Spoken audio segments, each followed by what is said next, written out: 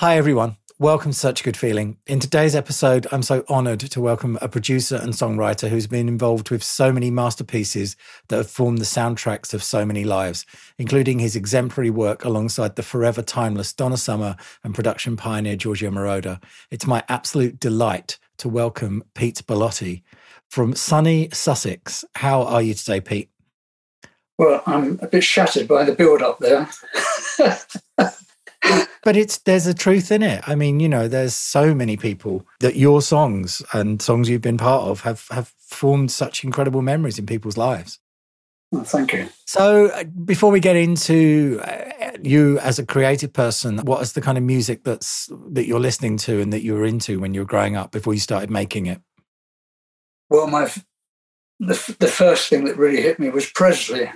Yes. The first time I heard him, I just couldn't believe it, because it was, it was definitely revolutionary, because nothing like that had really existed in the form that he turned sort of country rock into proper rock and roll. So I absolutely adored him, and I remember going to the cinema and seeing him in a film called Loving You, and all the goose pimples came out when he came out onto the screen. So it was Presley and Jerry Lee Lewis and lots of soul music, Otis Redding and all that sort of stuff, Gene Vincent, all sorts of things. And was that the Presley thing? Was that the influence or the inspiration to you wanting to pick up an instrument? And presumably that first instrument would have been a guitar, I presume. Absolutely. I wanted his shirt, his hair, his guitar. I wanted everything. But I soon got tired of him after a few years when he stopped being Elvis Presley and became Las Vegas Presley. But no, he was a big influence. But people like Larry Williams, I was a big fan of him. And Jerry Lee Lewis, going to actually see him I think he's one of the most exciting performers I'd ever seen at that time. I was definitely into rock and roll at the beginning. In fact, on my jukebox now, because I've got an old Wurlitz, and I've got the original 78s of Presley all on Sun Records. Wow. And listening to them on that jukebox, imagining how people would have been dancing around the jukebox while that record was playing is very nostalgic. I bet. And when was the first time you did pick up a guitar? I was probably 15. Well, most of my friends had guitars, but I was left-handed and I didn't have a guitar, so I learned all the chords and everything upside down. So when I finally got my left-handed guitar, I had to learn the chords my way around. And my father didn't want me to have a guitar, so I had a paper round, and there was an advertisement in the paper for a guitar that you could buy on the knock. And I forged my father's signature and had it delivered to another friend's house. And then I used to hide it behind a cupboard in my bedroom. Mm. And only after a few weeks, my father said to me, "I don't know why you're hiding the guitar, just get it out and play it." So you always think your parents don't know anything. But so I was probably about 15 when I started. And self-taught, I presume? Yes, yeah. Well, except I had Bert Whedon's Play in a Day book. Mm. If only you could play in a day. It's interesting, is it? Like Bert Whedon's Play in a Day book was sort of the YouTube tutorial of its time. Absolutely. Because that was the only way you could, that was the only thing really, wasn't it, that was out there? It was the only tutorial there. Yeah, and it worked. So how quickly was it from picking up the guitar to sort of getting into either being in bands or, wanting to start writing songs for bands? it was very quick. I was already writing songs before I picked up the guitar, but sort of in my head and writing the lyrics down and writing the tunes. It was just, that was sort of a natural thing. But definitely by the age of 16, I was in little bands. We were all very rudimentary players, but and I remember we had an amplifier built. We shared all the money between us, and we put 4 guitars into this amp, and the amp just distorted. There was nothing coming out of it. So it's a bad start. But just joined little bits and bands, and then I was in a 5-piece and then a 6-piece with some brass, and then I finally, when I was 17, there was I lived in Stevenage at that time. I'd come from Barnet and moved to Stevenage, and there was a professional band called Linda Lane and the Sinners, and I was coming back from one of our band rehearsals, and I heard one of the guys in our band say, Linda Lane and the Sinners have lost a guitarist. They're looking for a new one. And I just kept stum. And the next day, I got hold of them and went down for an audition and got the job. And suddenly I was a professional musician in this band. And that was my start, really. And am I right in saying that your time in that band was, in principle, one of the first reasons or one of the first times that you actually went to Germany as touring with that band? Yes. We spent about 2 years here, made, I think, about 4 or 5 singles with EMI at Abbey Road. None of them made it really at all. We were in the charts for about 2 weeks in America. And then one day we got an offer of going to Germany to play. And it's for 4 weeks in a club. And it appealed to us because 4 weeks without traveling, living in a hotel, and the money was really good. It was just really appealed. So we did that in Hanover and Braunschweig.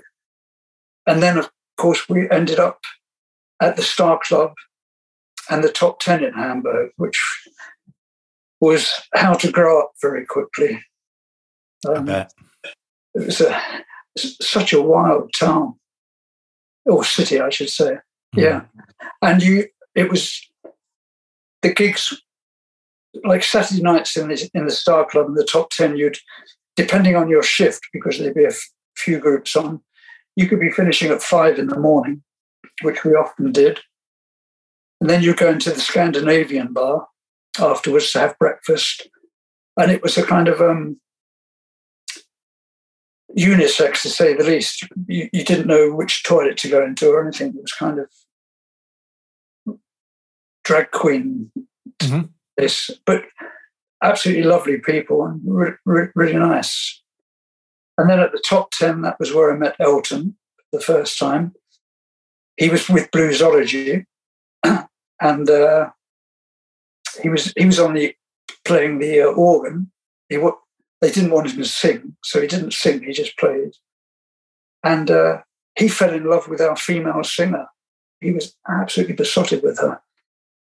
And we formed a great friendship. And one of the first things we did the first week he had his pay, because Elton was still wearing his grey flannel trousers from school and blazer. So we went up to this store and just the two of us, and we bought in some modern clothes, and he was absolutely thrilled. It was the first time he had his own clothes, really. And about 8 years ago, I went to a Diamond and Tiara party, because he holds those every year, doesn't he? And he standing at the gate with David Furnish, and I hadn't seen him for quite a few years, and he saw me come out the gate and he shouted out, "Bellotti, you bastard!" And we came out, and so I grabbed his lapel and I said to David Furnish, I was the first person to dress Elton, and Elton said, "Karstadt." He remembered the name of the store. Wow. So it obviously made such an impression on him. Yeah, that's incredible. Yeah. And we were close for many, many years. I went to a couple of his album recordings in London, stayed with him for a week each time to have him recording. And yeah, so he was a very, very, very close friend for many years. And whilst you're making these records, I mean, obviously you're in studios making them. Do you start to get the feeling that you would like to know more about how the records are made and be more on the other side of the desk, or is that still a long way off? No, when we were in England, we made 4 or 5 records, and I saw straight away the guy behind the desk had the best job, because every time our records failed, life looked dimmer. He didn't care because he's got another band coming in and another band. And I thought, that is the job that I've got to have one day. So when we were in Germany, we were there for, I don't know, perhaps a year and a half or so. And I knew that I wasn't going to get anywhere with the bands. And we came back to England, stopped, and then I made up my mind, because I spoke German, and I'd had A-level German as well, so that had helped. And I left England because someone told me that Hamburg is the place for music. And I didn't have any money or anything, but I just left and decided, here we go. Got to Hamburg, only to find that Hamburg was not the place. That there was no work there at all. And so someone said to me, well, head for Munich. That's where it's happening. So I headed to Munich, and it really was happening. There's a place called Schwabing, which is probably a bit like Chelsea, really. It was a really hip place. I met a lot of musos, but I had to get a job to survive. And it's a long, boring story, but I ended up unaccountably being a draftsman, although I didn't know anything really about being a draftsman. But I got a job, and I was well paid, and it lasted for about 9 months. And my big break in life came because I was a big fan of Leonard Cohen. And I went to the Circus Krone in Munich, where all the concerts were, to see Leonard Cohen. And if I hadn't seen Leonard Cohen, I'm not sure you and I would be talking at all at the moment, because when the break came, I was up in the gods, obviously, not enough money for a nice seat. And walking around the bottom, I saw a photographer that I recognized. He had bottleneck glasses and long black hair, and it's very easy to remember. And he had originally got about a dozen dates for us in Munich when we were touring in the band. So I rushed down. His name was Booby Heilemann, and he was a photographer for Bravo magazine. Now, Bravo magazine was one of those magazines which, it doesn't seem possible now, but it sold 1 million copies every week. It's absolutely phenomenal. And he was their staff photographer. Anyway, he recognized me straight away and said, Booby, I'm trying so hard to get into the industry. I can't make it my way in. I don't know anyone. He said, okay, well, so give me your number. He said, and if I come across anything, I'll call you. So I went back to my seat and I thought, yeah, I've heard those once before. And a week later, in the middle of the night almost, he phoned me and he said, I'm in Hamburg. I'm talking to a producer here, Giorgio Moroder, who lives in Munich, and he'd be very pleased to meet you. So I thought, fantastic. So I phoned Giorgio, and we made it a date to meet. And Germany was very conservative in those days, and I had really long hair and a big moustache. And I thought, you only get one chance at a first impression. I've got to be careful here. So I thought, I'll compromise. I'll shave the moustache off. So when I got to see Giorgio, he had really long hair and a big moustache. So I don't know if I did the right thing or the wrong thing. Anyway, we hit it off straight away. And I was ideal for him because he wanted someone to write lyrics as well as be his assistant. So we arranged to start within a couple of weeks, and I handed my notice in at my job. And the very first thing he did on the very first morning when we met was he handed me his briefcase and said, if you carry this. And when I look back, it was a stupid thing, but I said to him, I'm very sorry, I'll do anything you want, but I can't carry a briefcase. It's just something I can't do. And he said, okay. And we just carried on. And of course, when I think back, someone else might have said, well, throw your hook, mate. Anyway, we got on very well. And I worked for him as an assistant for the best part of a year. And he worked for a record company at that time. He signed a contract with Areola Records, and they were opposite where he lived. And I had an office in Areola for myself, working for him. And after about a year, Areola offered me an in-house producer contract. So I told George, I was going to do that. I said, but I'll still do lyrics for him. So I said, that's fine.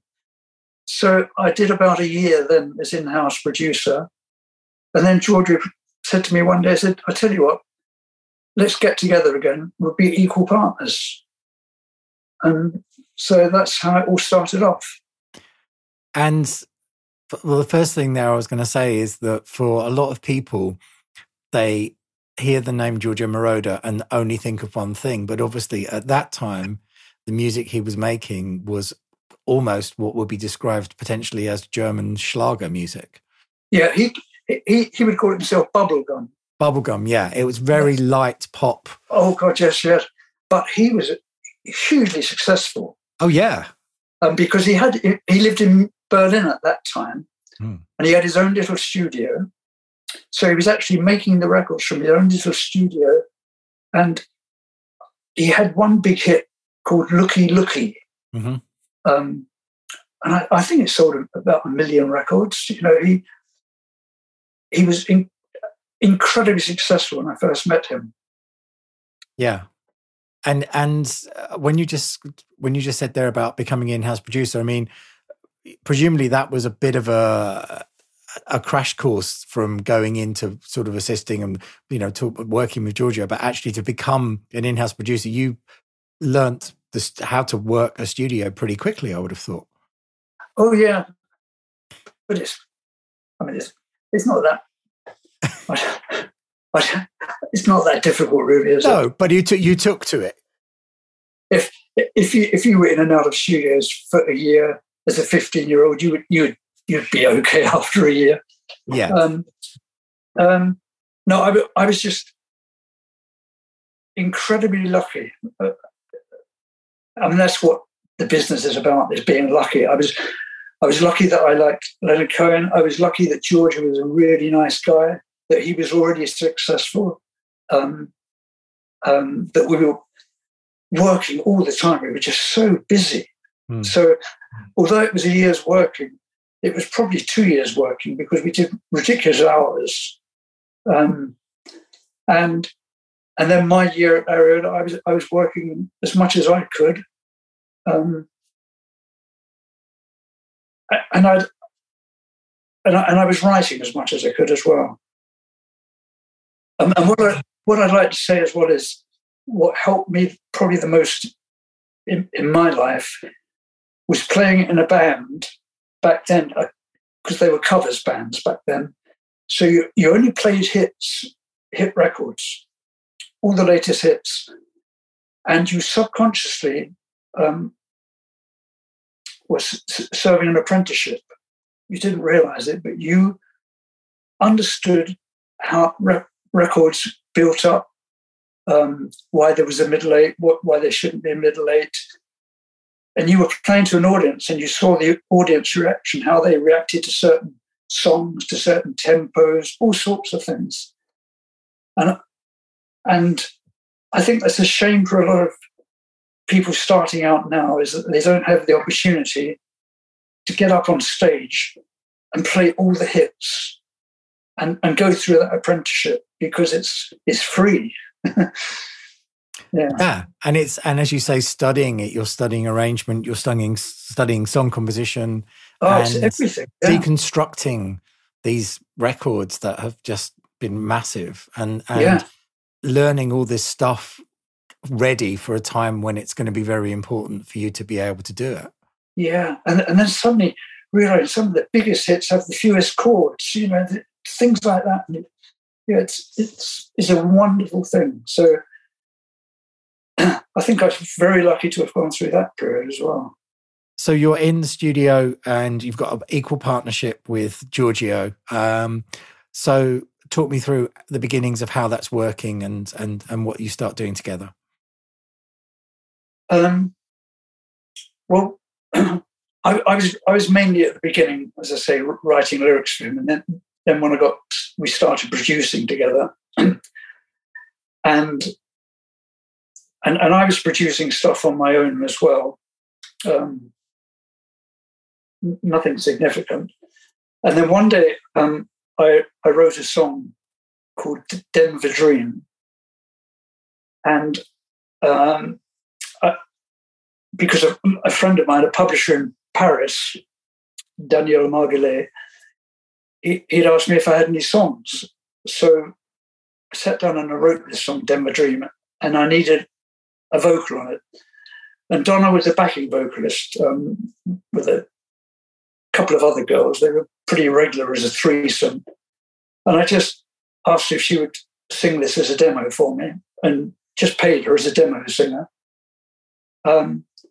And sent the song off to Paris.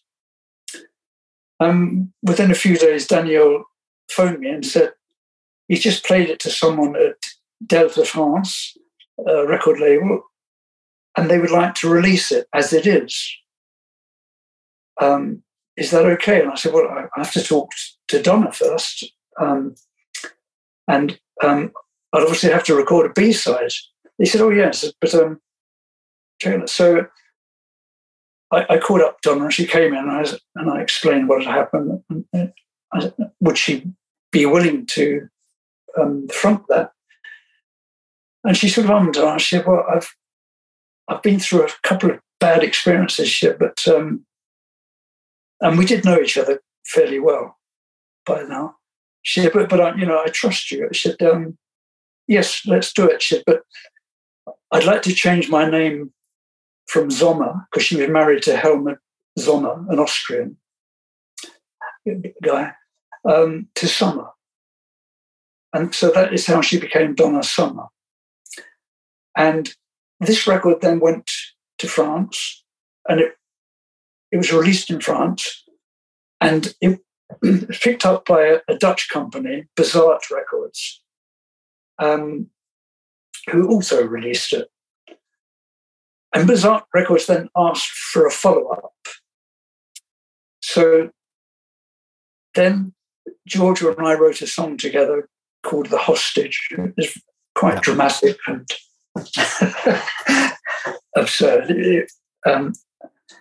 Absurd in the French meaning of the absurd.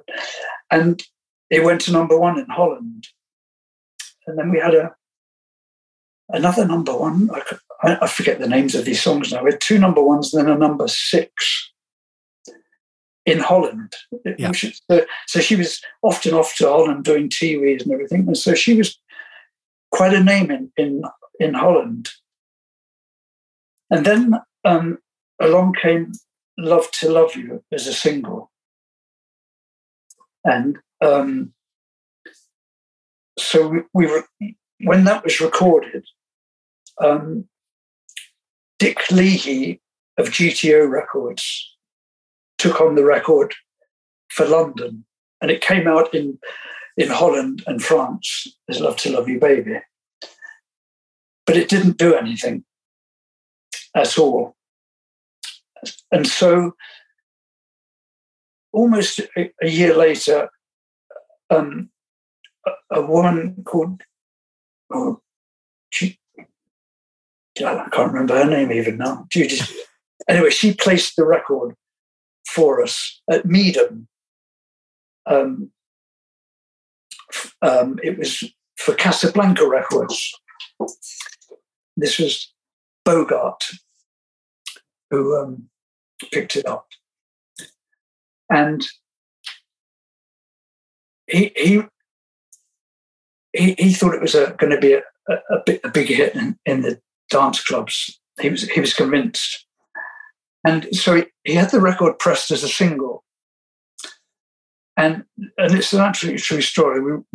We were in the studio working away, and he phoned from LA. It was quite late in the studio. We were in there, and he said,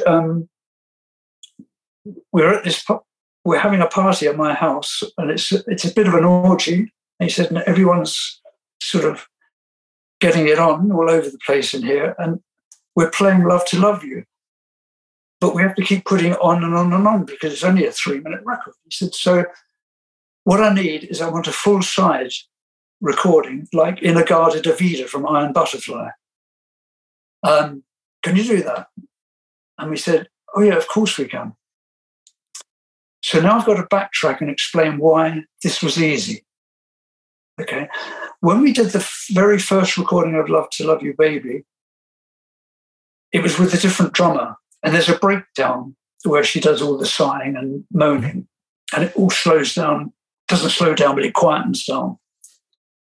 But the drummer on it did actually slow down. and when it was finished, the next day, because in the studio sometimes you don't hear these things exactly. The next day I said, Giorgio, we can't release this like this. The guy's out of time. We've got to get Keith back in again, Keith Forsey, because he wasn't there that day. And I thought to myself, how can we make sure that this is in time? And then I thought, well, in all the restaurants that we used to go to in Germany, lots of Italian restaurants, you'd have these little trios playing, kind of all, and they had this funny little machine that made all the pseudo percussion noises. And I thought, well, if we got them to play along to that, they're going to stay in time. So I called a guy called Lupo from the music shop and said, have you got one of those? He said, oh, yeah, that's an Echo. It's called an Echo 3000, I think it was something like that. So in comes this box with all the buttons, and you press cha-cha-cha and all these things. So we chose a certain one and laid that down as a track. And then we recorded onto that. And I don't know if this is too much, but I've got to tell you some more about this. This is not too much. This is exactly what I'm hoping for. So Love to Love You, Baby. A lot of people might argue with me, but I think it was the beginning of disco because on it has a 4 on the floor bass drum. And although it seems impossible to say now, before that record, there wasn't 4 on the floor on any songs except the Crusaders. And I can't remember the name of the track, but that might come to me. Anyway, so when the band used to warm up to songs when we were recording, Keith would always play the 4 on the floor because he just loved this Crusaders thing. And there was the Hugh Corporation song, Rock the Boat.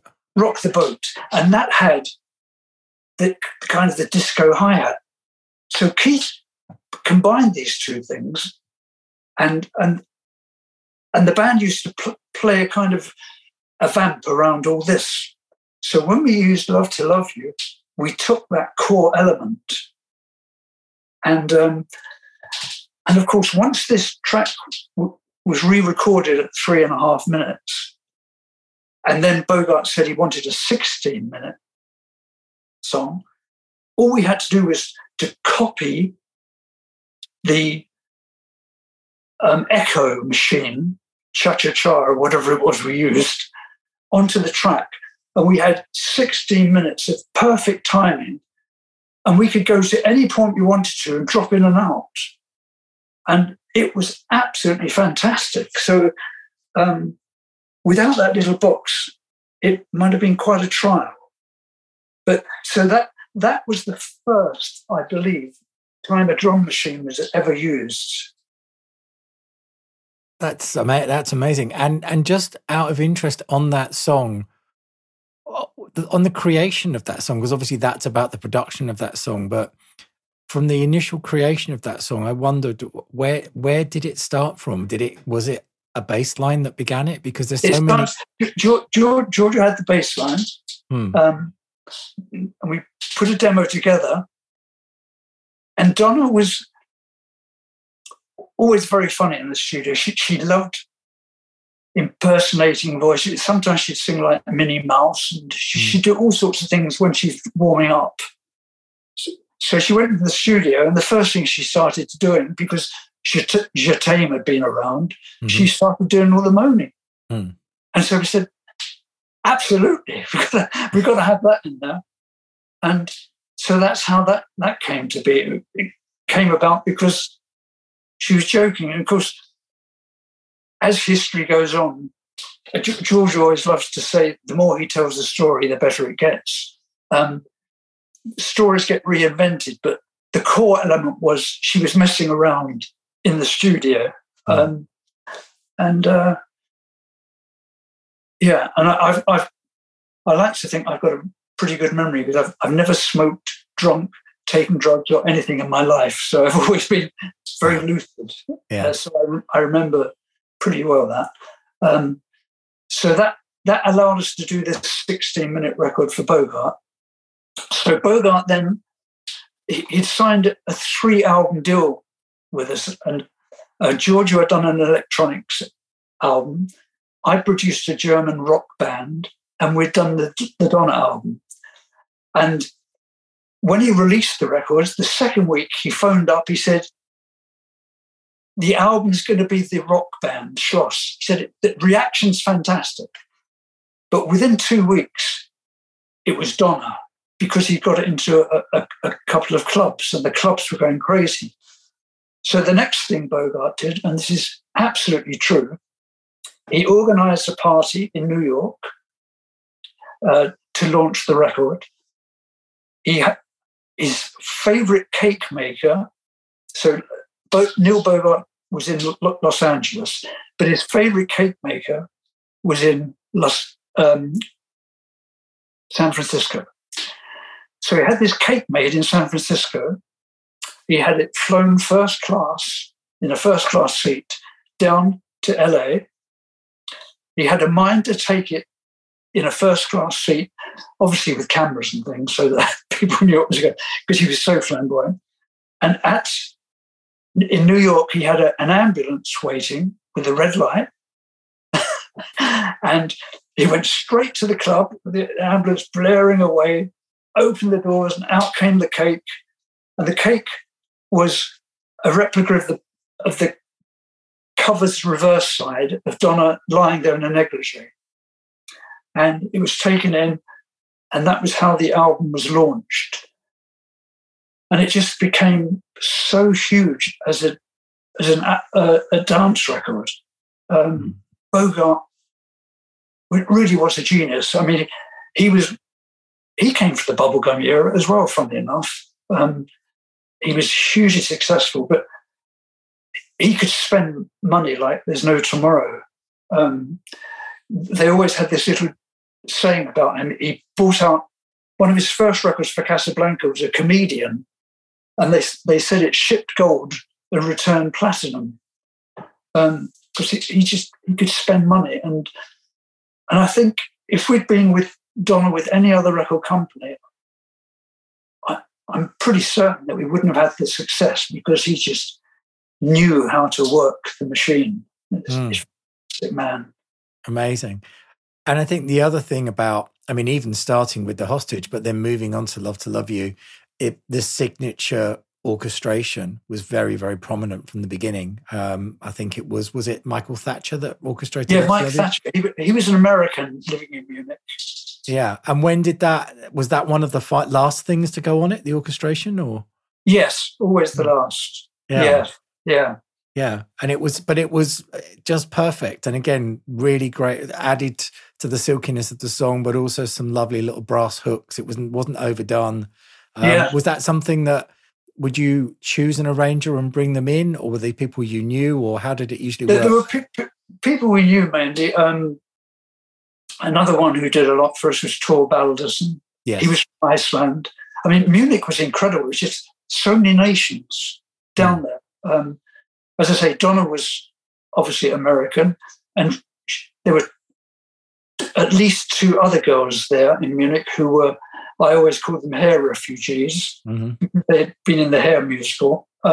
Hair brought over so many musicians to Europe, Marsha Hunt, all sorts of things. And yeah, there were lots of talented musicians there. Yeah. And of course, it's difficult for people these days to remember the fact that albums then had a limited time just because of what you could fit on a vinyl. So the original album, the Love to Love You Baby, it was 6 tracks, of which one was a reprise. So Love to Love You Baby was one side, and then there was another 4 tracks. Yes, and of course the others, we, to say the least, we rushed those to get, because Bogart wanted the album immediately. So, but we were very fast. We always worked very fast, George and I,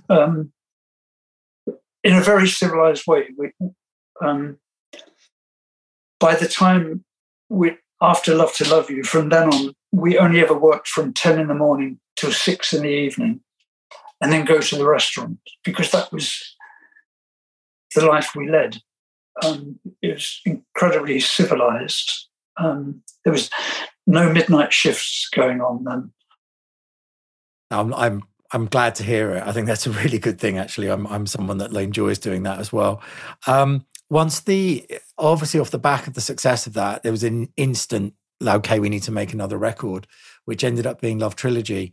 I've read things about you being very inspired by reading books and reading novels, and you have, over a lot of your songs, you're a storyteller. I always find, lyrically, you're a really good storyteller, and you like that. So did Love Trilogy come to you as an idea for a fully formed piece? Yes. Yeah. It's true that I still read all the time now, but when I was living in Munich, there was the English bookshop. And in that bookshop, they had a whole shelf full of Penguin classics with a grey spine. I've still got my set from back then. And I came across Mervyn Peake's Love Trilogy, the Gormenghast Trilogy. Yeah. And I fell in love with that book. I fell in love with Mervyn Peake, and I've ended up with a huge collection of his paintings and works and everything. So the idea of Love Trilogy was, I thought, to write 3 songs, and then the 4th song is a combination of all those songs together. So I wrote a lyric for Try Me, and then a lyric for I Know, and then a lyric for We Can Make It, and a final lyric for Try Me, I Know We Can Make It. And Georgia put the music together, and then I put the lyrics. So that became Love Trilogy. Then the next album, I'd been reading the Alexandria Quartet. This is synchronicity. It was just so lucky, all these things. But it gave me the idea for 4 Seasons of Love. So that was when we got the double album, so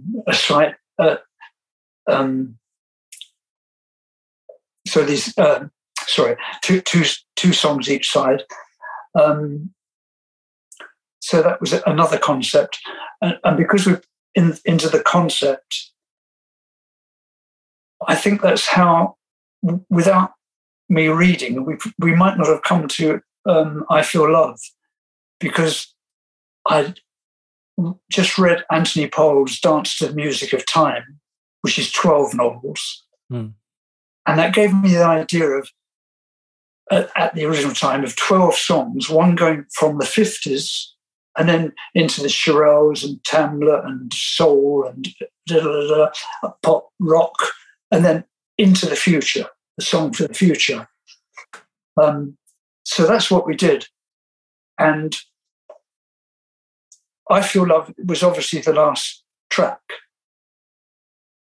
And we got in the big Moog, the 3P.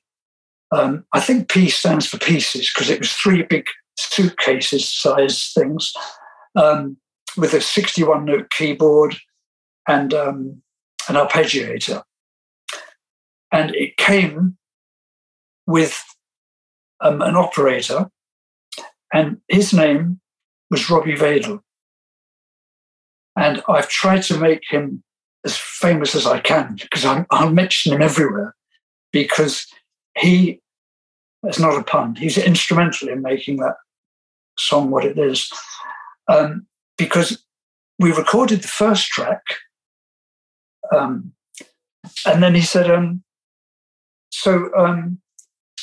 do you want to sync to this for the next track? And we both looked at each other. I said, sync, what does that mean? He said, well, I've already put a signal down onto tape.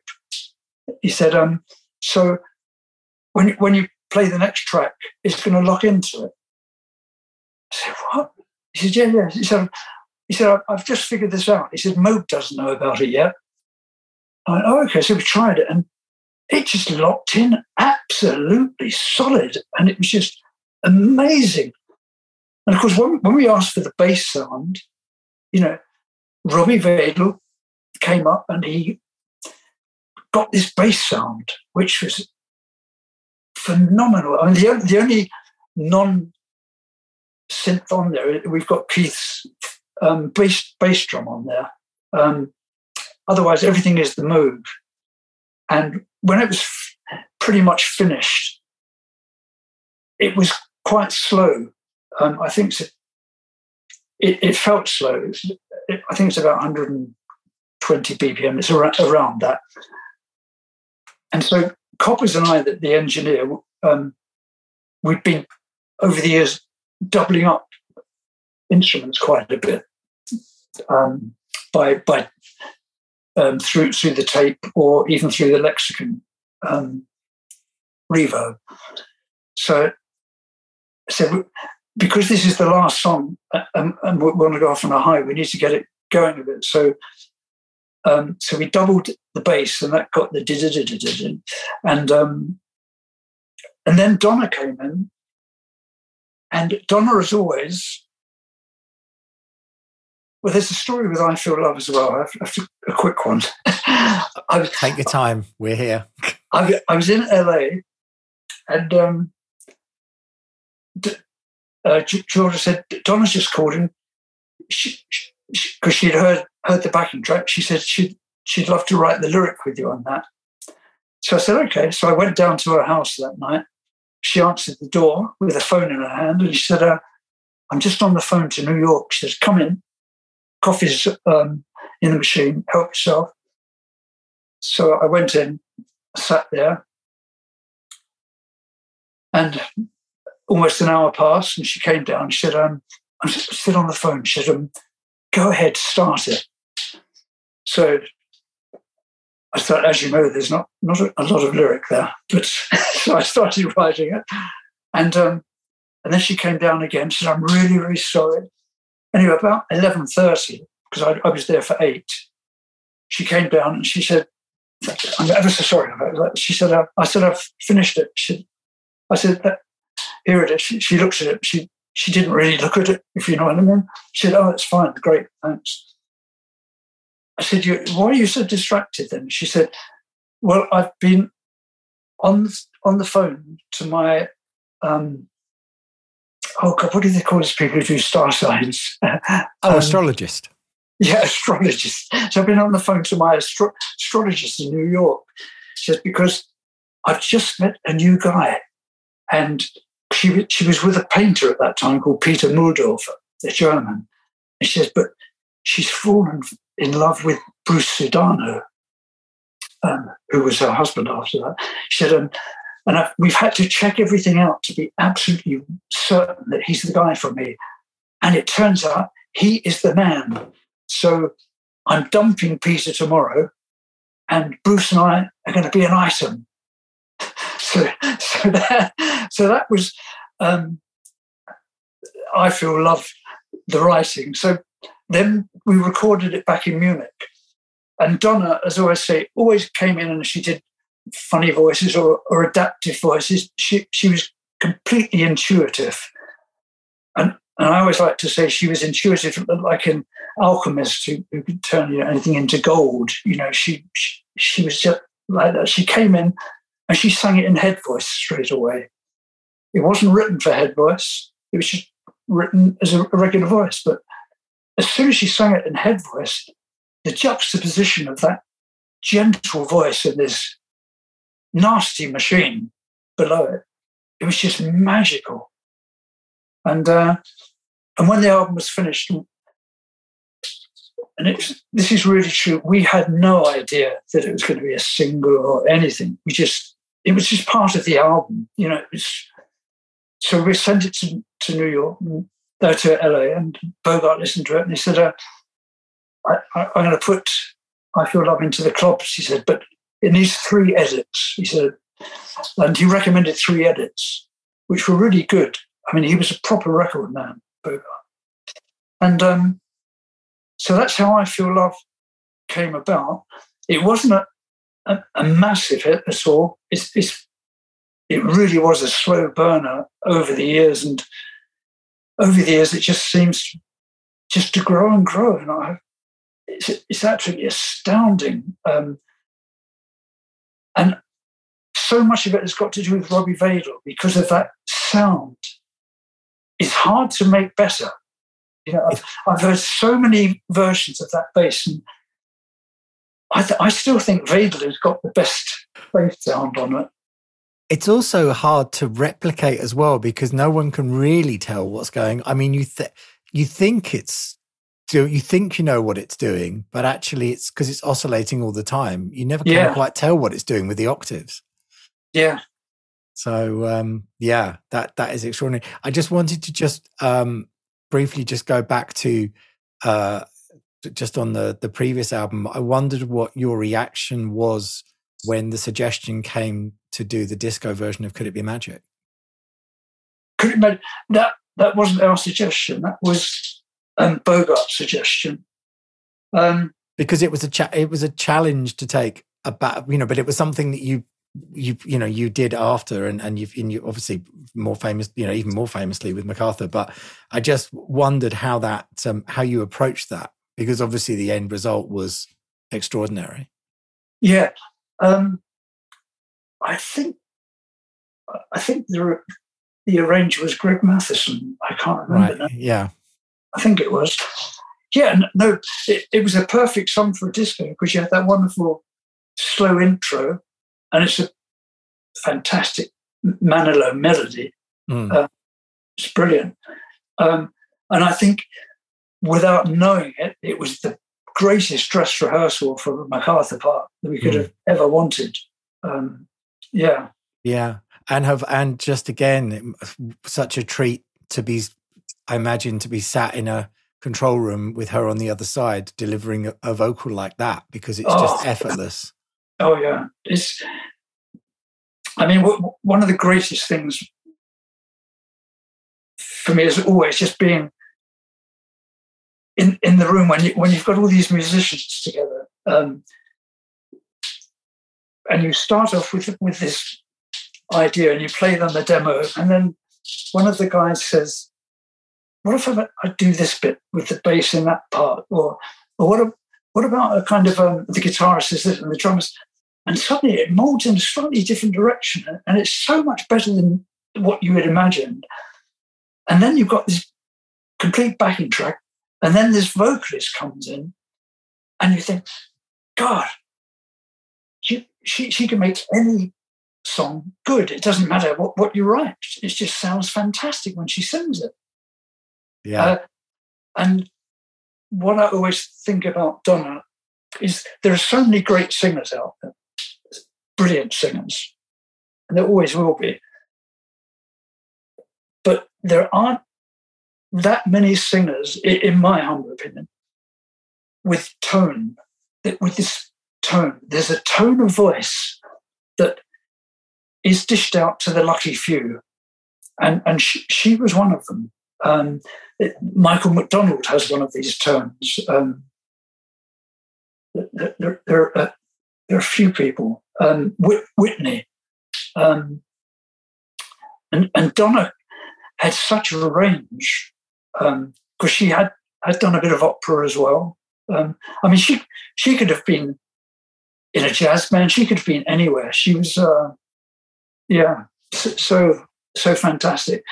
So as you say, when you're sitting in the control room and then suddenly she just bursts out, and I've said this many times, she really was a one-take wonder. Donna came in the studio, she loved to chat, and she would chat and chat and chat and chat. And then she would look at her watch and said, come on, we got to go. Because she'd usually just do the one song. And she'd just sing it in one, and she was gone. And the only time I ever saw her struggle to hit a note where we had to do it a couple of times was the high note in MacArthur Park. Mm. Otherwise, she just... And I say she wore the coat for the song each time. She just knew how to approach it. Yeah, and I think that's exactly it. It's the timbre, it's the tone, and the believability. I'm a huge fan of believability with singers. Yeah. Just really meaning it, just immediately. And she was a lovely, lovely person. Hmm. Really. I mean, all the years that we worked together, we never, ever had a disagreement about anything, except for God, perhaps. Yeah. Because Donna was very religious. George was agnostic. I'm an atheist, and she used to try and convert us, but it never worked. But Georgia and I never had any words together either. It was a really wonderful, harmonic, fabulous friendship we had all those years together. Absolutely.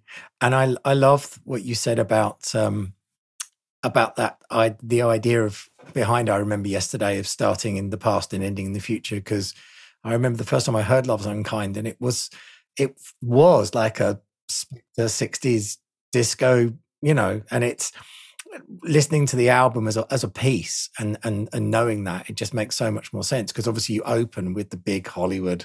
Yeah. Because one of the unfortunate things, you see, I wanted to call it A Dance to the Music of Time. Yeah. But no one liked that title. Right. And that's why it ended up I Remember Yesterday. Yeah. But it took away the concept, the title, but it still did well. So. It still did well.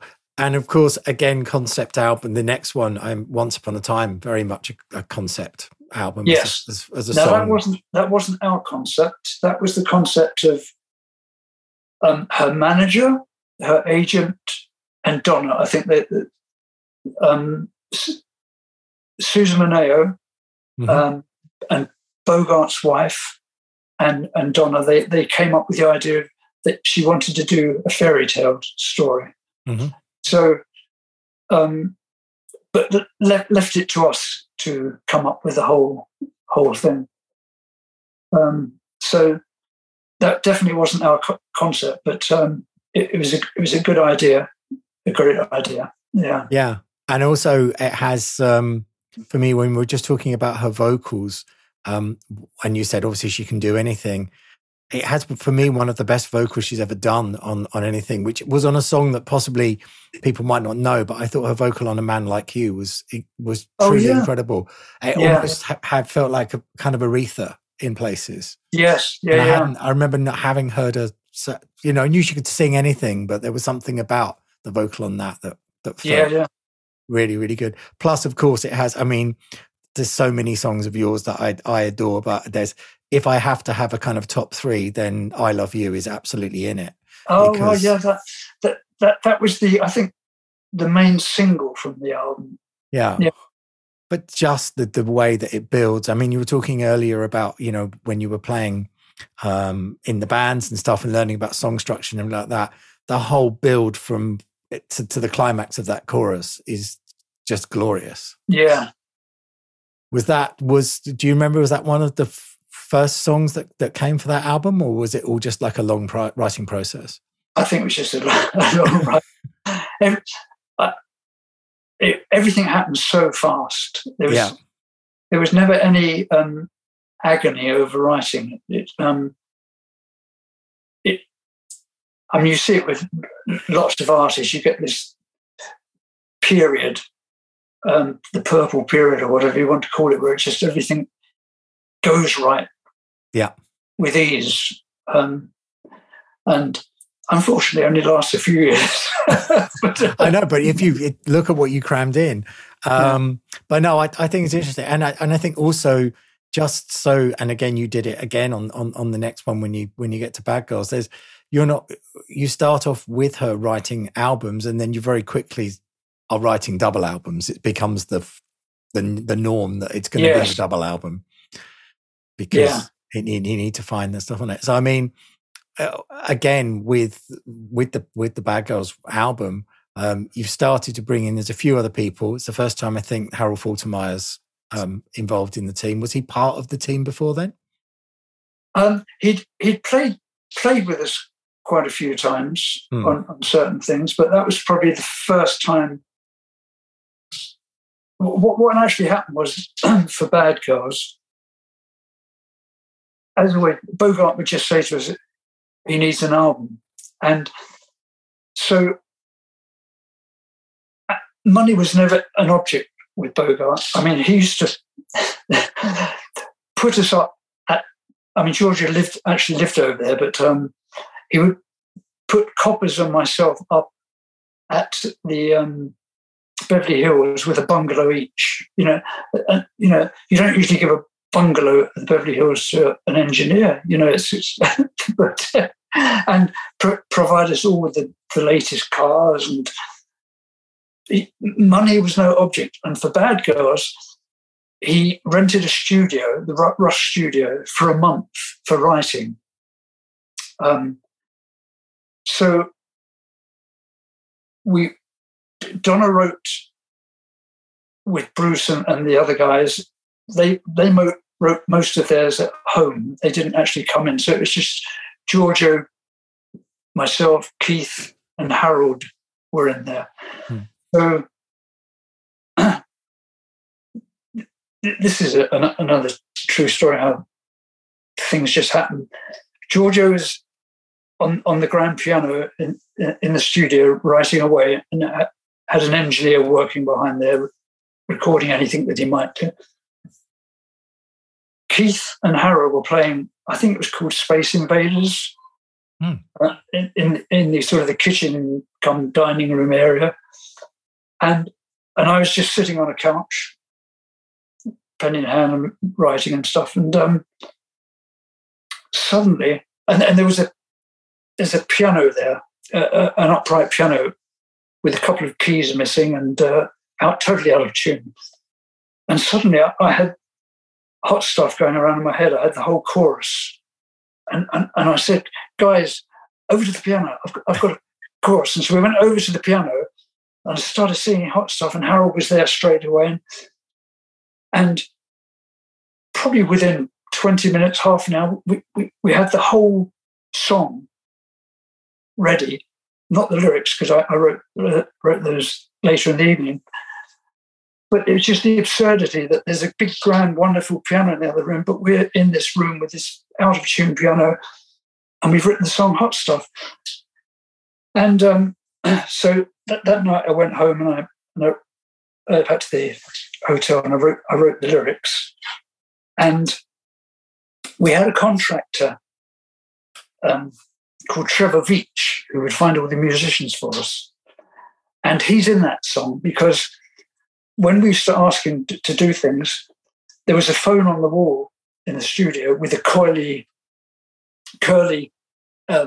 lead and cable, and he would walk up and down the room, and this cable would stretch and stretch to its absolute limit. And I thought it was going to, so that's how it came to be, almost rang the phone off the wall because of him. Wow. Okay. Anyway, when we got the backing track done, because we'd done most of our recordings still in Europe, really, and with lots of overdubs in the States. But so I said, I need a guitarist for tomorrow for a solo. He said, "Oh, okay." He said, "Who's your favourite guitarist then?" I said, "What do you mean?"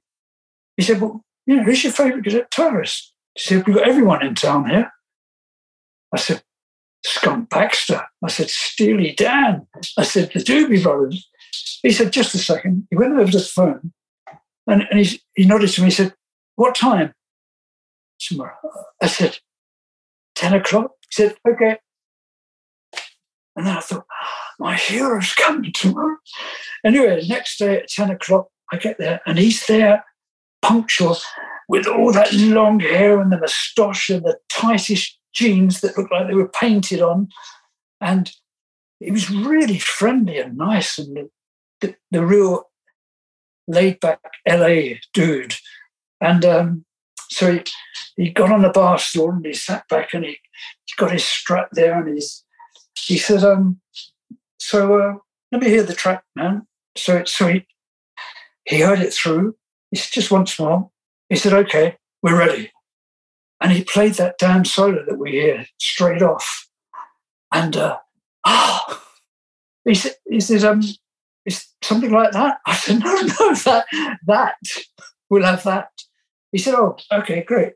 He said, "Do you want me to play some rhythm on that?"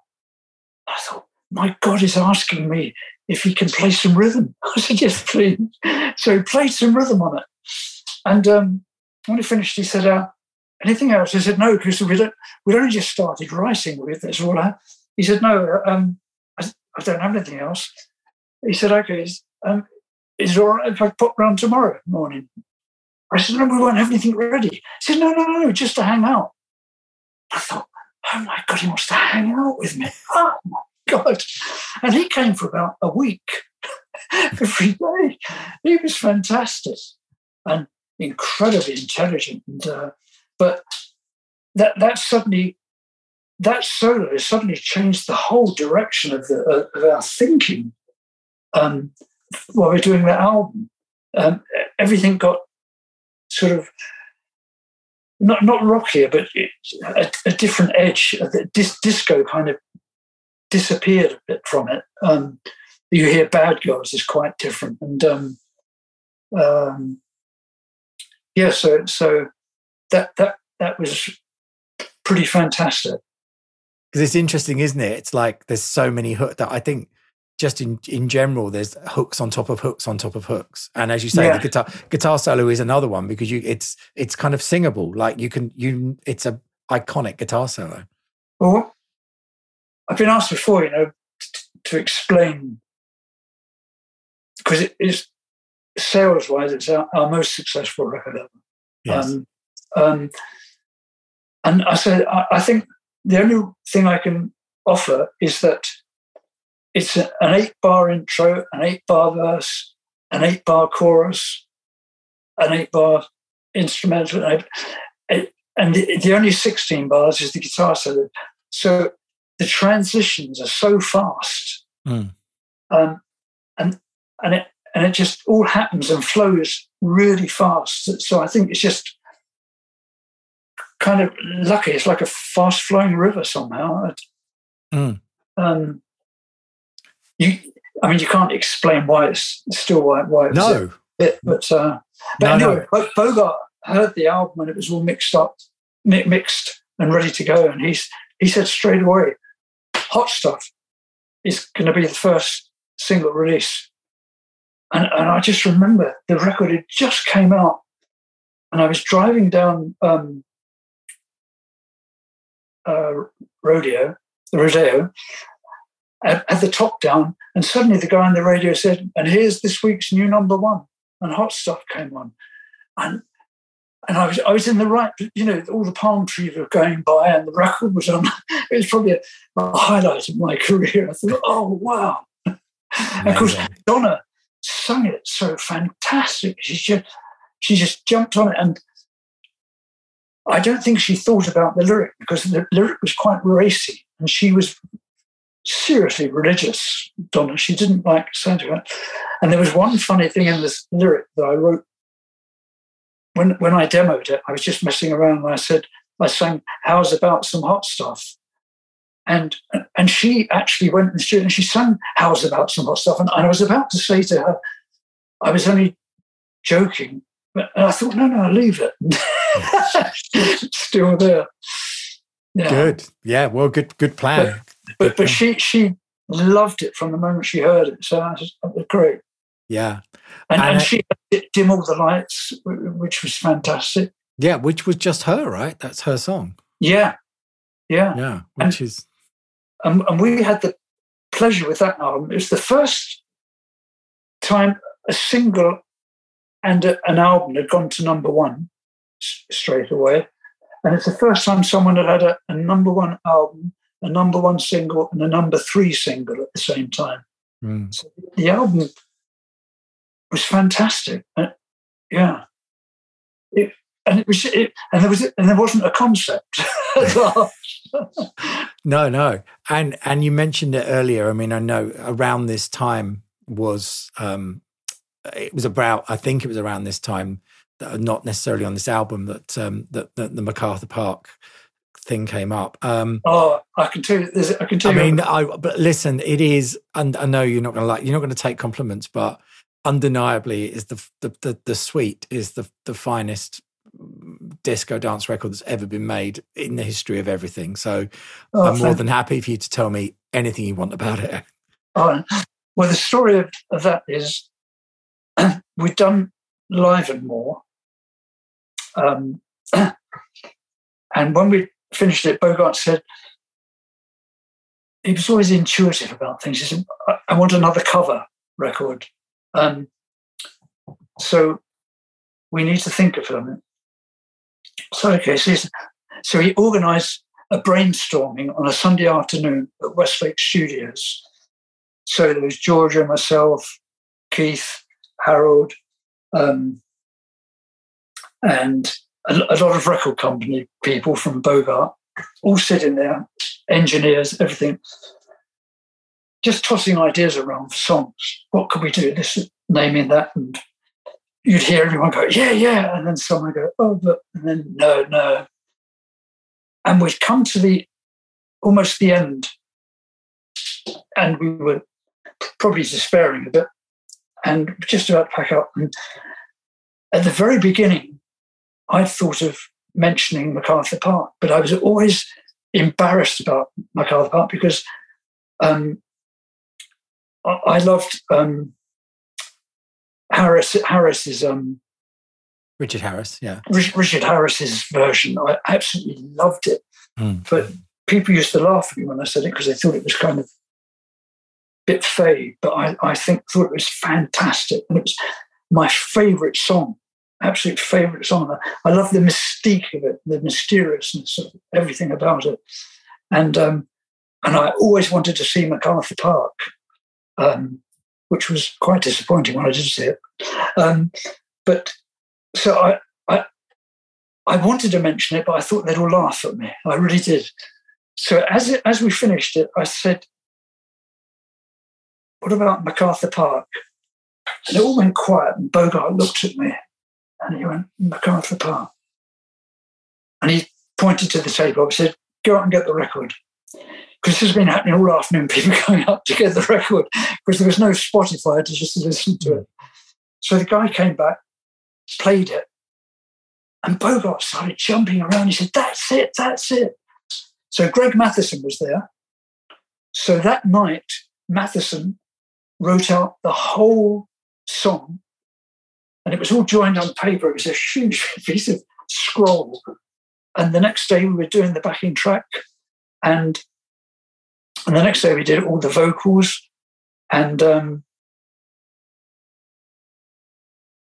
and it was perfect because it had that slow beginning again. It was just coincidental that it had that, and it was the perfect record, as you said, to do a disco song. And it was just fantastic that we happened to be sitting there that afternoon, and that my favourite song in the world, everyone liked. And the postscript to this story is, many years later, Jimmy Webb was appearing not far from here in, I think, Crawley, at the town hall or something like that. And I thought, I've got to go and see him, because I still think Webb is one of the greatest songwriters ever. Absolutely adore him. And when I got there, it was a very high stage, very weird place, and it seemed to be just full of men. I didn't see any women in long coats and things. It like a working man's club. It's a really weird place. Anyway, Jimmy Webb was up on stage, and he was magnificent on his own with the piano and played everything, and really good.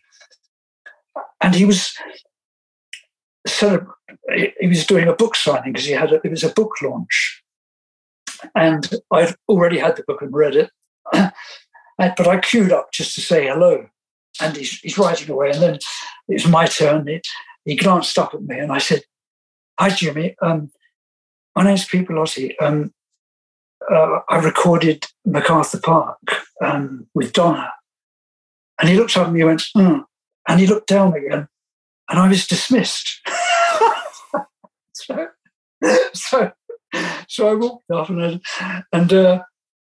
it was okay, because I still think he's the greatest person ever. But I do know that he didn't like the version when it came out. Wow. But it was his only number one ever. And I thought, that must ameliorate something. So never meet your heroes. No. And at what stage did it turn from being just an incredible disco cover of MacArthur Park to being a suite of songs based around it? Yeah, because we had to fill up a whole side. That was the whole thing, and so that's why we had these extra 2 songs. And Joey Esposito, he's such a fantastic singer, and when he duets with Donna, I remember in the studio I got goose pimples. No, they were just the natural kind of songs to stick onto it, so to thing. But it does feel like it doesn't feel like a chopped together thing. It does feel like an actual piece. No. I think just because the spirit was there. I mean, it's like the whole Bad Girls album. They're disparate songs, but somehow they all come together. I think it's just using the same musicians and all sorts of things like that. I don't know. Plus, again, orchestration, I guess, Orchestration, absolutely. That beautiful... I mean, Matheson is brilliant. Yeah. Absolutely. Yeah, and that's obviously someone, again, you used quite a bit. And again, did you find, as a producer, when you were working with arrangers, was it very much you just picked someone and said, go and, do your thing? And or was there a strict idea of what they wanted? Nearly every arranger, they were working from a backing track. The track was already, so they worked from that. They didn't arrange the song. No, they just added the orchestration to what you'd already done. Yeah, but you gave them a bit of free rein to. Oh yeah, absolutely, yeah, and generally, well, always, I think. If you've got these great musicians, the records are so good. I mean, everything improves every time a great musician adds something. And you've got Earth, Wind and Fire. You've got all their brass section, and you think, oh my God! And they're all sitting around a bowl of Coke and on the edges of their seats, and they're just blasting away, and you can't believe that so much air can come out through these instruments. Paulino da Costa, used to get him for percussion, and he would come with this big removal van, and you couldn't name any bit of percussion that he didn't have in the van. And my experience is that I don't really think I've met any musicians I don't like. Mm. There's something about musicians, they're just such nice people. Mm. You know, obviously they're doing what they love, and they give more than you ask for, I think. They do. And I love what you said there as well about actually having, I know it's where we are today, there's a lot of people that, you know, just do what they do on their own. And we, you know, we can, as players of instruments and producers, we can do lots of things ourselves, but there is definitely a magic that comes when each additional human is added to the mix. Oh, absolutely. And the other thing that I probably miss from that more than anything else is laughter, because I think we spent most of our lives laughing our way through the productions. Some really funny guys, Keith Forsey and Coppers, the engineer, absolutely hilarious. You know, I mean, I used to be wrestling on the floor with Coppers, you know, and then not being able to work for a while because we were all laughing too much. You know, there was just so much joy as well. You know, yeah, that's amazing. Did you ever? I know you said that obviously you're very much a kind of backroom person and you do that. Did you ever get to any of the big discos like 54 or anything to actually see audience reacting to your songs? Yeah, the only I've only been to do 2 discos. One was Club 54. Georgia and I went. It was incredible to go in there because I always remember coming in and seeing the back wall. It was just speakers. It was a huge back wall with 12-inch speakers plastered all the way across it. And all the waiters in kind of Greek togas and lying around. And but like a lot of musicians, Georgia and I can't dance, so we weren't there for the dancing. And we weren't there for long. We went off to a restaurant after that. And then I went to a disco with, now she's Bob Clearmountain's wife, Betty Bennett she was then. She wanted to show me an LA disco because I never went to clubs and she insisted. So she took me down there and I did learn something that night that nothing to do with our music, but everyone was dancing and really enjoying themselves and Thriller came on. And I saw the room explode. Like it was just, you suddenly saw the difference between records and the record. It just, the room went bonkers. And I thought, well, that's it. But then the next record came on and it went even higher.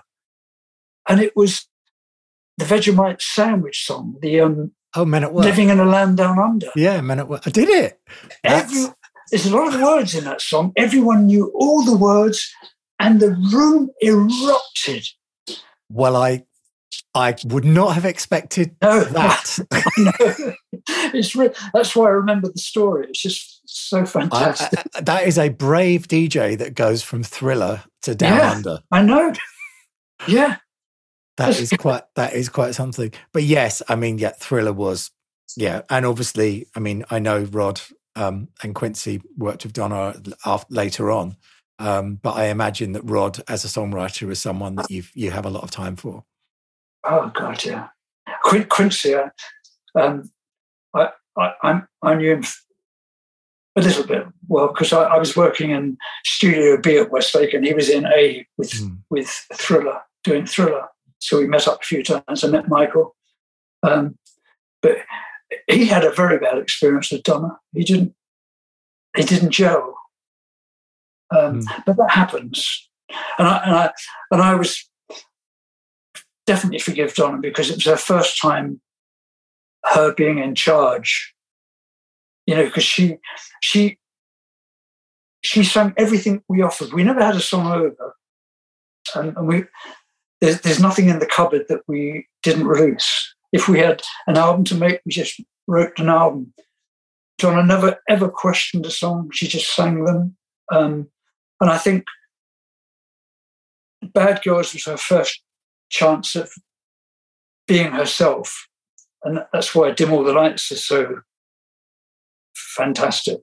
And I think that taught her that she had a lot more talent than she realised, perhaps. So when she got to work with Quincy, I think she wanted to put her stamp on it a lot more and be in charge. And of course, Quincy is kind of a man who's done everything, knows everything, and probably didn't like some of the things she did because it wasn't the biggest album ever. And he told me lots of stories that I won't pass on, but he wasn't very happy with what was the song where everyone's singing on there? State of Independence. State of Independence. He went out of his way to get all his friends on that. And it took him a lot of work to get them all together and everything. And they fell out over that somehow. And then I don't know what happened to Donna. I don't understand why she never, after Geffen got rid of us, I don't understand why she didn't do more film themes. Because she, if anyone could sing a Bond track or whatever, and I don't understand, she was great friends with, it's another songwriter who did work with Whitney a lot. David Foster? Yeah, David Foster. They were great friends. Now, if any man could offer her a hit song or produce her, they were such good friends. I thought, why didn't she work with David Foster then? She worked with so many different producers, but I would have thought she'd have had a choice of any producer, really. Yeah, definitely. And actually, I wondered, obviously, because there was two more albums that we haven't spoke about. I wondered with The Wanderer. The Wanderer felt like a definite musical change, and I wondered if that was in any way a reaction to the whole Disco Sucks movement that happened to change the sound. Yeah, Disco Sucks. Yeah, because I remember being in New York for the first time where I saw it graffitied, and as soon as I saw that, I knew it was the end of disco. Certainly, that really was the writing on the wall, The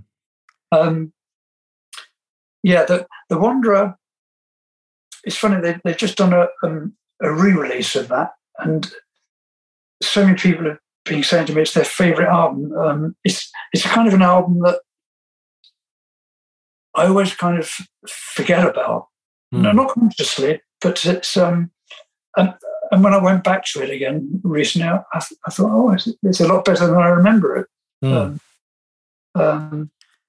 But it didn't have a lot of hits on it. And it was probably the beginning of our demise, because then we had the double album for Geffen. And God knows why Geffen signed Donna. He hated disco. And when we finished the album and sent it in, we didn't hear anything for a few days. And I just said to the guys, that's it. It's over. And that was I'm a Rainbow, which obviously eventually did come out. I mean, were you happy with it? You were happy with it? Was it in a finished album that you were happy with? So you were happy when it did actually see the light of day? I have to say, every album we ever did, we never ran out and said, we're pretty fantastic, aren't we great? We just, I think we were not excitable people, really. So when the end came, I was quite okay with it. I thought we'd had a good run. And the very few people stayed with their producers for that long. So, yeah. So I've got nothing to complain about. And the last time I saw Donna, just before, about 2 months before she died, she said, "Oh, please come back over and write with me again." So, we were still great friends to the very end. Wonderful. That's really good to hear. I just want to touch briefly on some other bits and pieces that Sure. you worked on outside of Donna. Obviously, you did reunite with Elton for his disco album. Probably the only Elton album that he didn't write anything on, right? Well, that was quite seriously. That was that was exactly at the time when Disco Sucks was on the wall, and I was in London at John Reed's house. He was having a party there. Yeah. In a house that had about 9 stories, I think, and every step you went up, there was an original Lowry on the wall. And John came up to me and said, Elton wants to make a record with you, but he doesn't want to have anything to do with the writing. He wants to do a disco record. And I questioned him. I said, are you sure? He said, absolutely. He said, that's what he really wants. And so I did it, and it's not a great album, I know. I know that he still really loves Victim of Love. He put that in the background of his film as well. But it was the end of the disco, and it was just wrong timing. It was, yeah. Hey, listen, I've recorded quite a few albums that have bombed. Well, let's go on to something that absolutely I feel is as up there as many of the Donna songs, which is Giving Up, Giving In for the 3 Degrees. Oh gosh, yeah. I mean, I'm imagining that they just wanted the guy that does Donna Summer, and they said, we want one of those, and you wrote it for them, or was it written already? How does that song come about? No, it's written for them, yeah. Yeah. That's still quite a popular song, that is, yeah. It's just the drama of it, and just it's relentless, and it's actually a tough song to sing, actually. Yeah. I've seen people try and cover it, and it's not for the faint-hearted. They're such nice girls. God, I remember we were in a restaurant in Munich with the 3 Degrees having dinner, and their manager, I don't know what his name is now, I've got no idea, all around El Soula was the restaurant, I remember, and we're all sitting there, and the manager was a really nice guy, really charming guy, and having a great conversation, and he went off to the loo, and we're all talking away, and then this monster returned. He was so horrible. God knows what he took, but he was really nasty. And later I found out he was arrested that night for threatening someone in a phone booth with a knife. God. So they obviously had the wrong manager. Yeah. Well, it's and what I love about Giving Up, Giving In, because I've got 2 spurious connections with Prince Charles, and that's his favourite song in the dance world. And then there's that picture of him dancing to Hot Stuff from the Full Monty. He does a sketch of the Full Monty. So that's as close to royalty as I'm. That's a good one. And I know you also worked with a couple of acts that I really, really love but aren't wildly well known. France Joly was a couple of songs there. Yes. And Patsy Gallant, who obviously had that one big hit, but actually some great records. She made some great records. Patsy Gallant. She was she was Canadian, was she as well? Yes. Yeah. Oh, and God. You've mentioned records I've forgotten about. There's also your song To Turn the Stone was recorded by Frida from ABBA.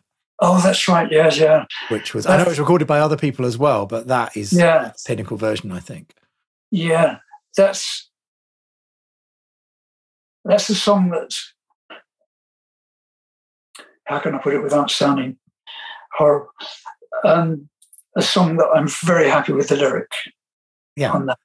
That's good. I didn't know what you were going to say there. That's a good thing, right? No, it sounds grandiose when you're pleased with your own lyric, but that's one that I was very pleased with. Yeah, it's a beautiful song. And when Phil Collins recorded that album, he said he got to the airport in Stockholm and Frida picked him up, and she said, "I've just got to get some petrol on the way." So they stopped at a petrol station. She filled up and she drove off. And he said, "You haven't paid?" She said, "No, it's my petrol station." I went, "Oh, okay." When they got to this huge hotel, she said, "Put anything you want on the bill. It's my hotel. You're welcome." Wow. And he thought he was well off till he met her. I mean, if you own your own, wow, that's a good story. That's a good story. Yeah.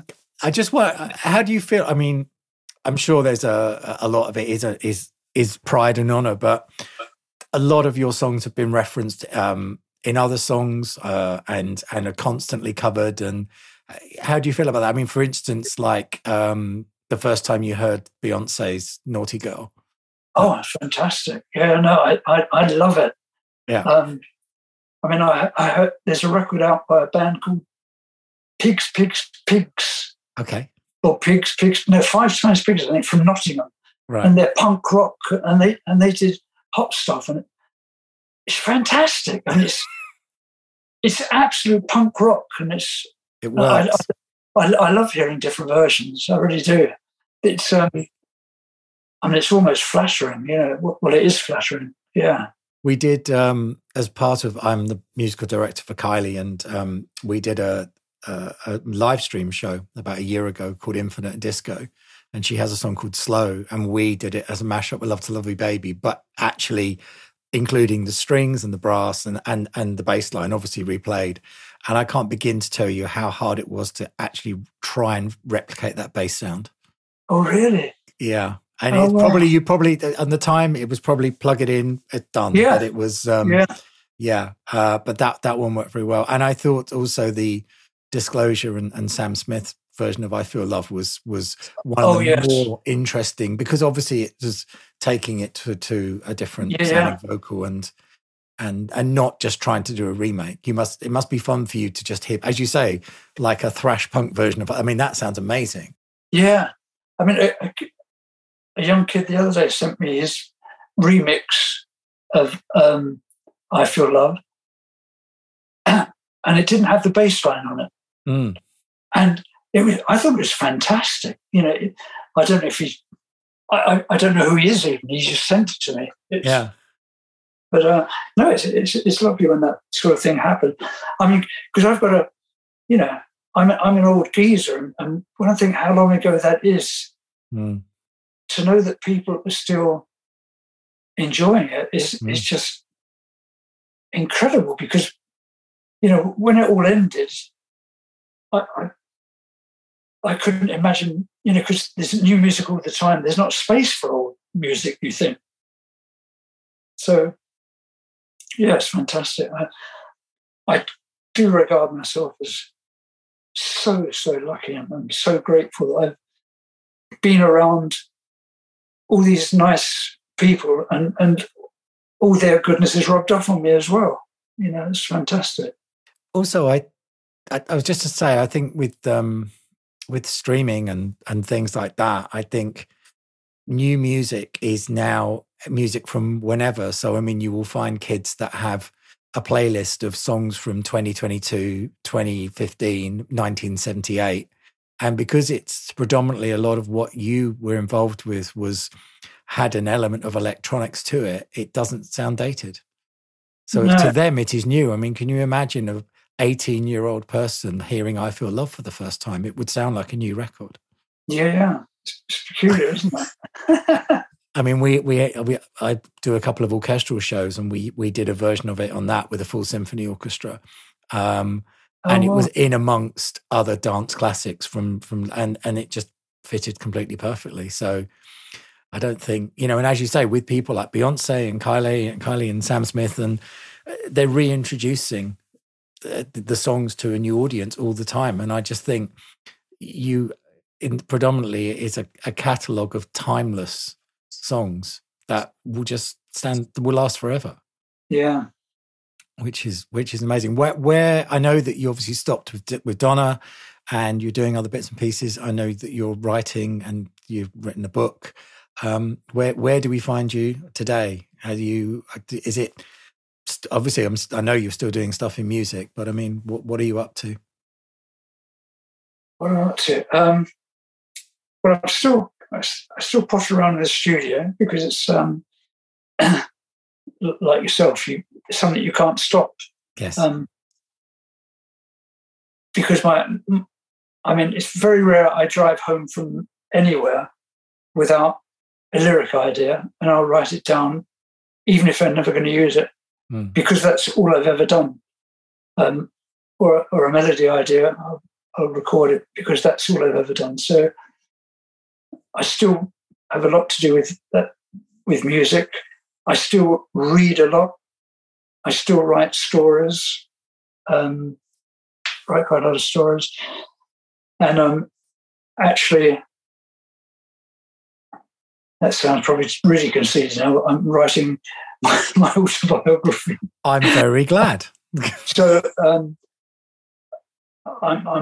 not far, but I'm about 30,000 words into it. So I'm on the way with it, because I've got quite a few little interesting stories along the way in my life that I've seen and heard and happened to me, and so I'm so happy about that. I'm so happy. I mean, it's one of the reasons. I mean, we met very briefly a couple of years ago, but it's one of the reasons I wanted to talk to you, because you do have these stories, and I think it is.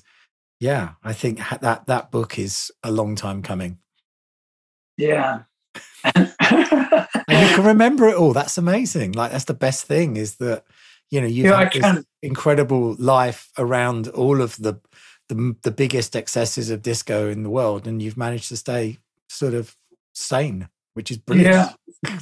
No, and just meeting, people diverse as Gene Vincent and Michael Jackson, and, as you have yourself, you meet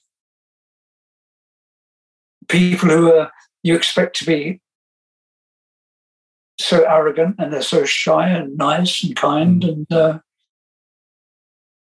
the only arrogant ones you're going to find are the ones who can't sing or can't play very well. Yeah, who are having to put up a bit of a front on something.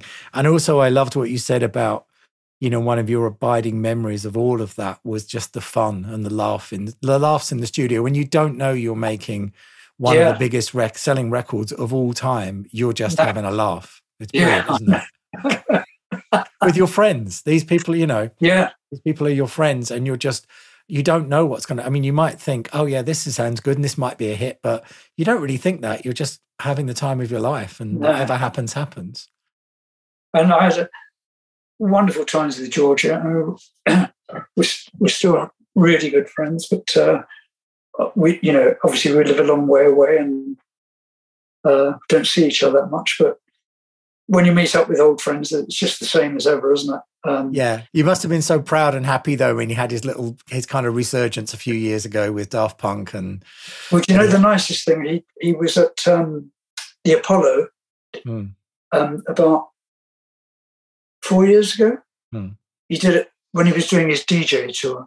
Yeah, and he suddenly stopped the show and he said, "There's someone in the audience I want to announce," because he knew I was there. He says, "Pete, stand up." Now, Donna did this to me once as well, and I wouldn't stand up at the Royal Albert Hall. And I couldn't stand up. There was no way. And so he said, "Come on, stand up, Pete."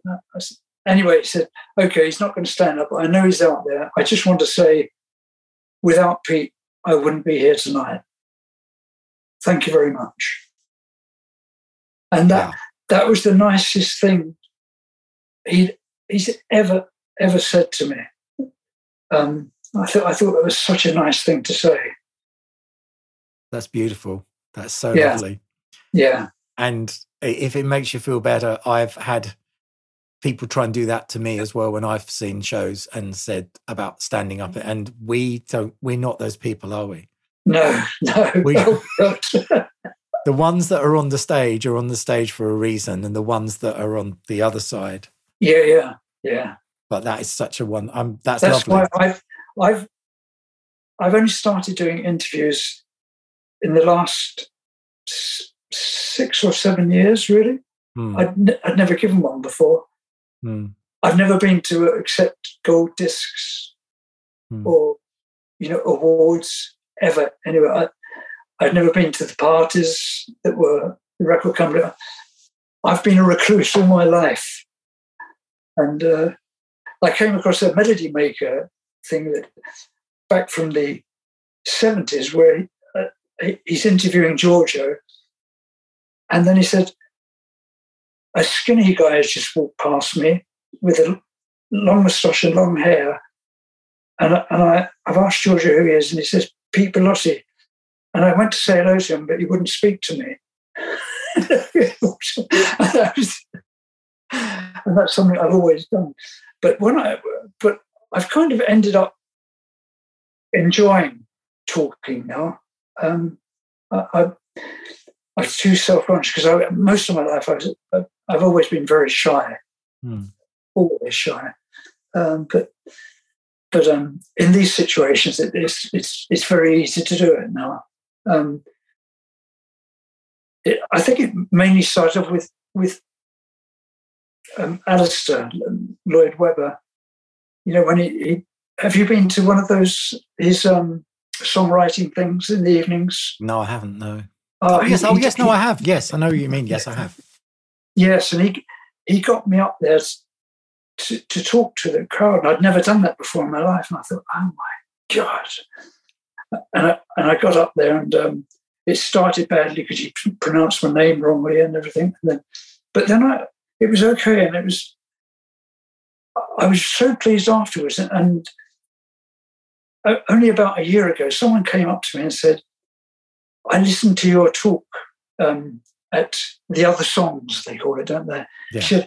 She said, I think it was the best talk I've ever heard there. And I thought, oh my God, that really made my day. Just even if that was the only person who thought that, it was just so nice to have brought pleasure to someone.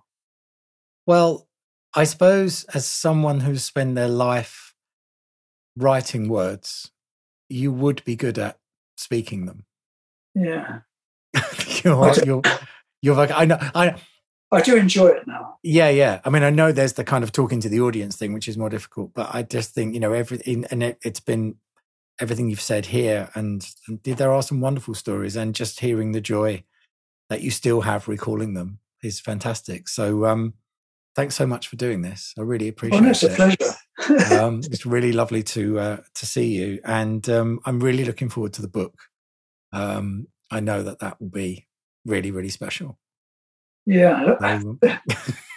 I know it's a task. Believe me, one of my best friends writes autobiographies for people, and I know it's a lot, but takes some time. But when you get there, I'm doing it in a different way. It's not structural. It's not linear. Right. I'm just jumping all over the place, and I'm not doing I was born in East Barnet on the. No, but they're the best. I'm trying to keep it interesting. Yeah, I'm sure it will be. It will be. Thank you so much, Pete. Lovely to talk to you, and stay well, stay safe, and I'll see you soon. Good. I hope it all turns out well. It will do. All right. Thank you very much. See you later.